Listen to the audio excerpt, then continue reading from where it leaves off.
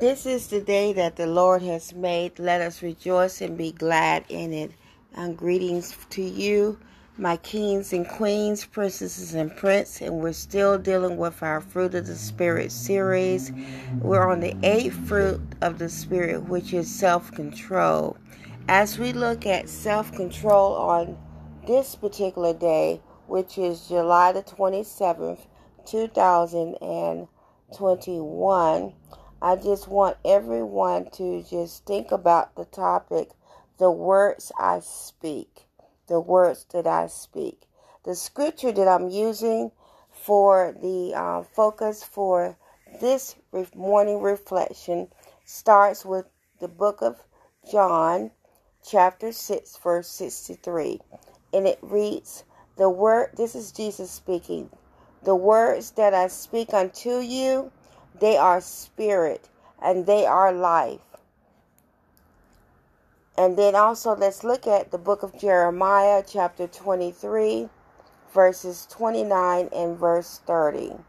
And it reads, Is not my word like fire, declares the Lord, and like a hammer which shatters a rock? Therefore, behold, I am against the prophets, declares the Lord, who steal my words from each other. May the Lord add a blessing to the reading and the hearing of His holy word. Now, as far as the reflection for today, let us listen carefully and hear what God is telling us. Jesus is telling us that a plan is already in place for us. We must speak His words. We must speak His scriptures as it's our bridge over our muddy waters. God's word has power beyond anything we can ever imagine or attempt to speak. We're just hot air as far as our words are concerned. In other words, only the true word of God has any power. And God opposes men who simply quote each other and attribute it to Him. Because the Bible says so when questioned on certain issues or challenges to defend reasoning, you see, it's not just any knowledge that will result in experiencing God's power. Only the knowledge of His word can lead a person to the true knowledge of Him and consequently His power. Generally or specifically speaking, knowledge just won't do it. Knowledge of various religions won't get you there. Studies about God or Christianity or theology can't provide experience of God.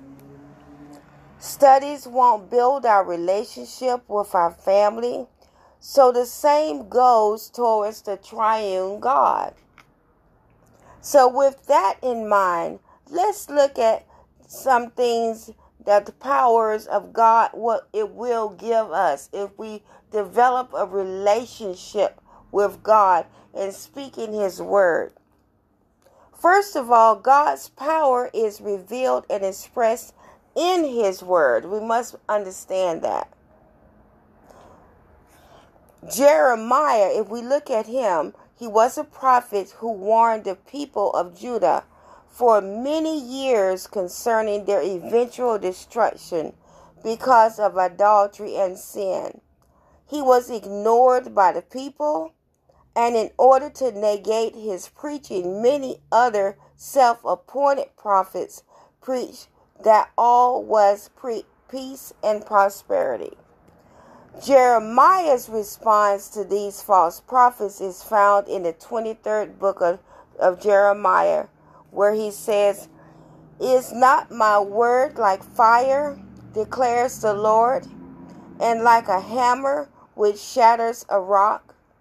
Therefore, behold, that means, now look, man, I am against the prophets, declares the Lord, who steal my words from each other.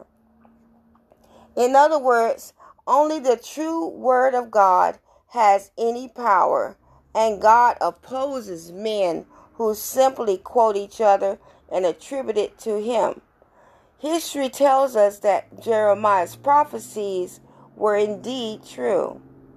And like the fire and the hammer that crushes the rock, the Babylonian army marched in and destroyed Jerusalem, exactly as God's word had predicted. Now, this story does illustrate why I am not afraid or ashamed to say, because the Bible said so. Because the Bible did say so. You see, it's not just any knowledge that will result in experiencing God's power. Only the knowledge of His Word can lead a person to the true knowledge of Him and consequently His power.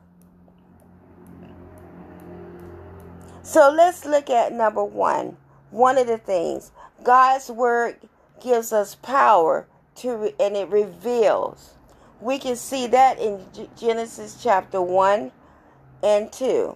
The Word of God has the power to reveal to us certain things that we cannot know in any other way. For example, how and when the world was created.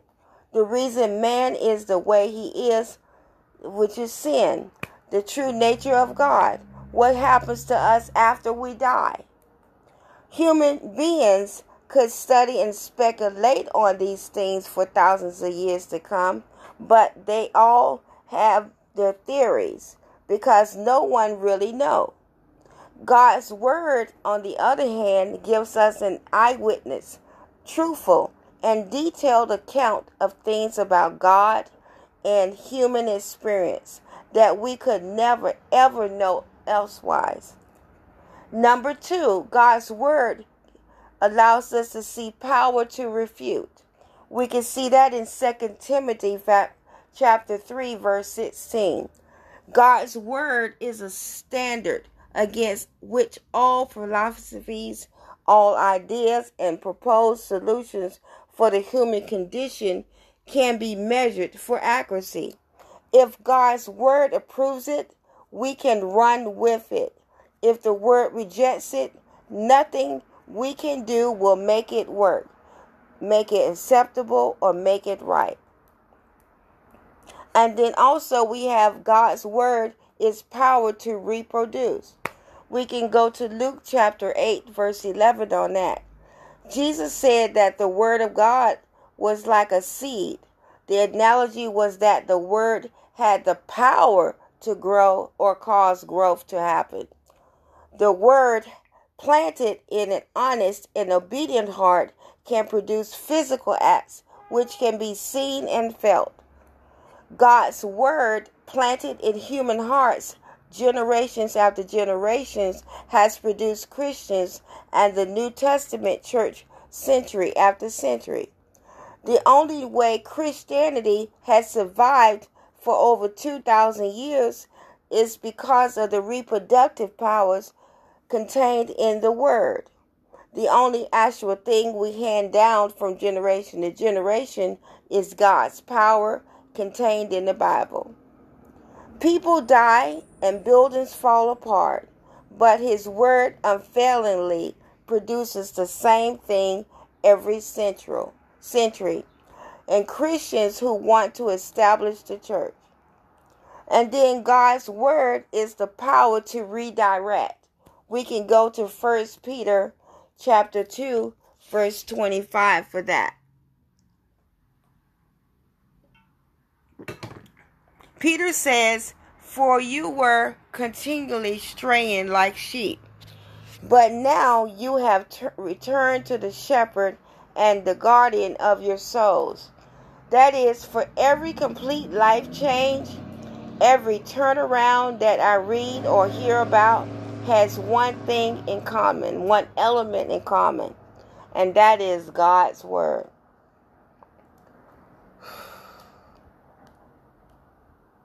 And then we have number 5, the power to revive. Psalms 138 verse 7 tells us, "In the midst of trouble, you will revive me." The word of God is able to bring comfort and hope, as well as strength and encouragement to those who are in sorrow and are suffering. We could not count how many times or how many people have read Psalms 23. That is a very favorite among people. The Lord is my shepherd, and you know how it goes with that in times of trouble. And I have been comforted by David's inspired words as well.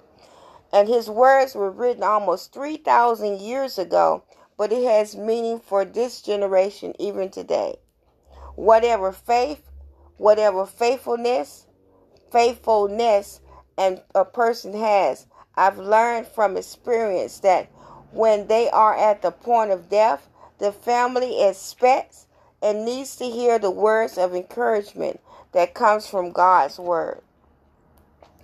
Then we can look at the power to reward. That's Hebrews chapter 11 verse 6. The scripture tells us, "For he who comes to God must believe that he is, and that he is a rewarder of those who seek him." The Bible tells us that the creation and our conscience are two different ways we can use to find God. We can go to Romans chapter 1 verses 19 and 20.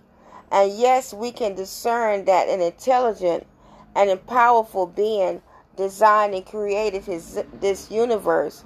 And our conscience helps us to understand that this God, creator of humans, is a moral God, one who is pure and good. There is, however, no comfort or joy in just knowing God only in this simple way. As simply a way we understand to make him fit into our particular way of thinking. God's word is not confined to a box. The word, however, reveals that God is, what God has desires for, what God is preparing, and for us to believe and to obey him. And then there's the power to get us ready. Luke chapter 12 verse 40 tells us about this. Jesus said in Luke 12 verse 40, "You too be ready, for the Son of Man is coming." And the Bible says that we will meet God in one way or another. Either we die before he comes and face him in judgment, or Jesus returns and we all face judgment. Either way, we must be ready. Ignorance or disbelief will not exempt us from that particular judgment. And the Word of God is the only source of information that can help us prepare us for the sure events of our lives.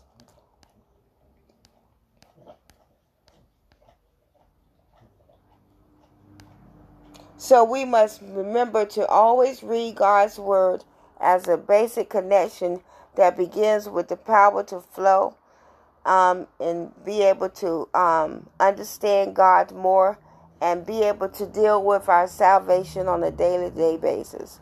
We must also respond to the Word in obedience. And there's a danger in thinking that if we read the Bible, we have done God's will. Absolutely 100% grade A no.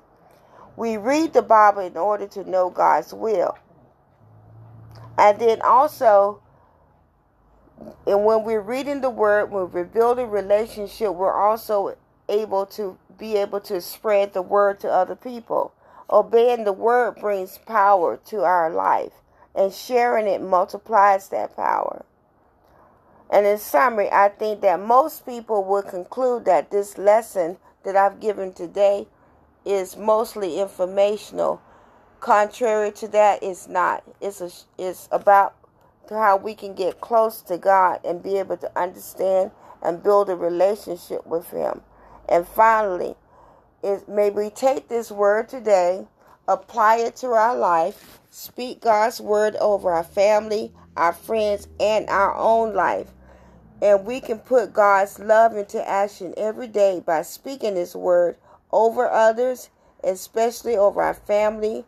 And we can always use scriptures such as Colossians 3, verse 13 and 14. Bear with each other and forgive one another. If any of you have a grievance against someone, forgive as the Lord forgave you. And over all the virtues, put on love, which binds them all together in perfect unity. May we look at Psalms 13, verse 3. Psalms 133, verse 1. How good and pleasant is it when God's people live together in unity. And may we look at Joshua chapter 24, verse 15. But as for me and my house, we will serve the Lord. And then let us also look at Psalms 100, verse 5. For the Lord is good, and his love endures forever. His faithfulness continues through all generations. So this is something that we can use on this day. I hope it's been a blessing for you. And love yourself, love others, forgive yourself, and forgive others. Selah.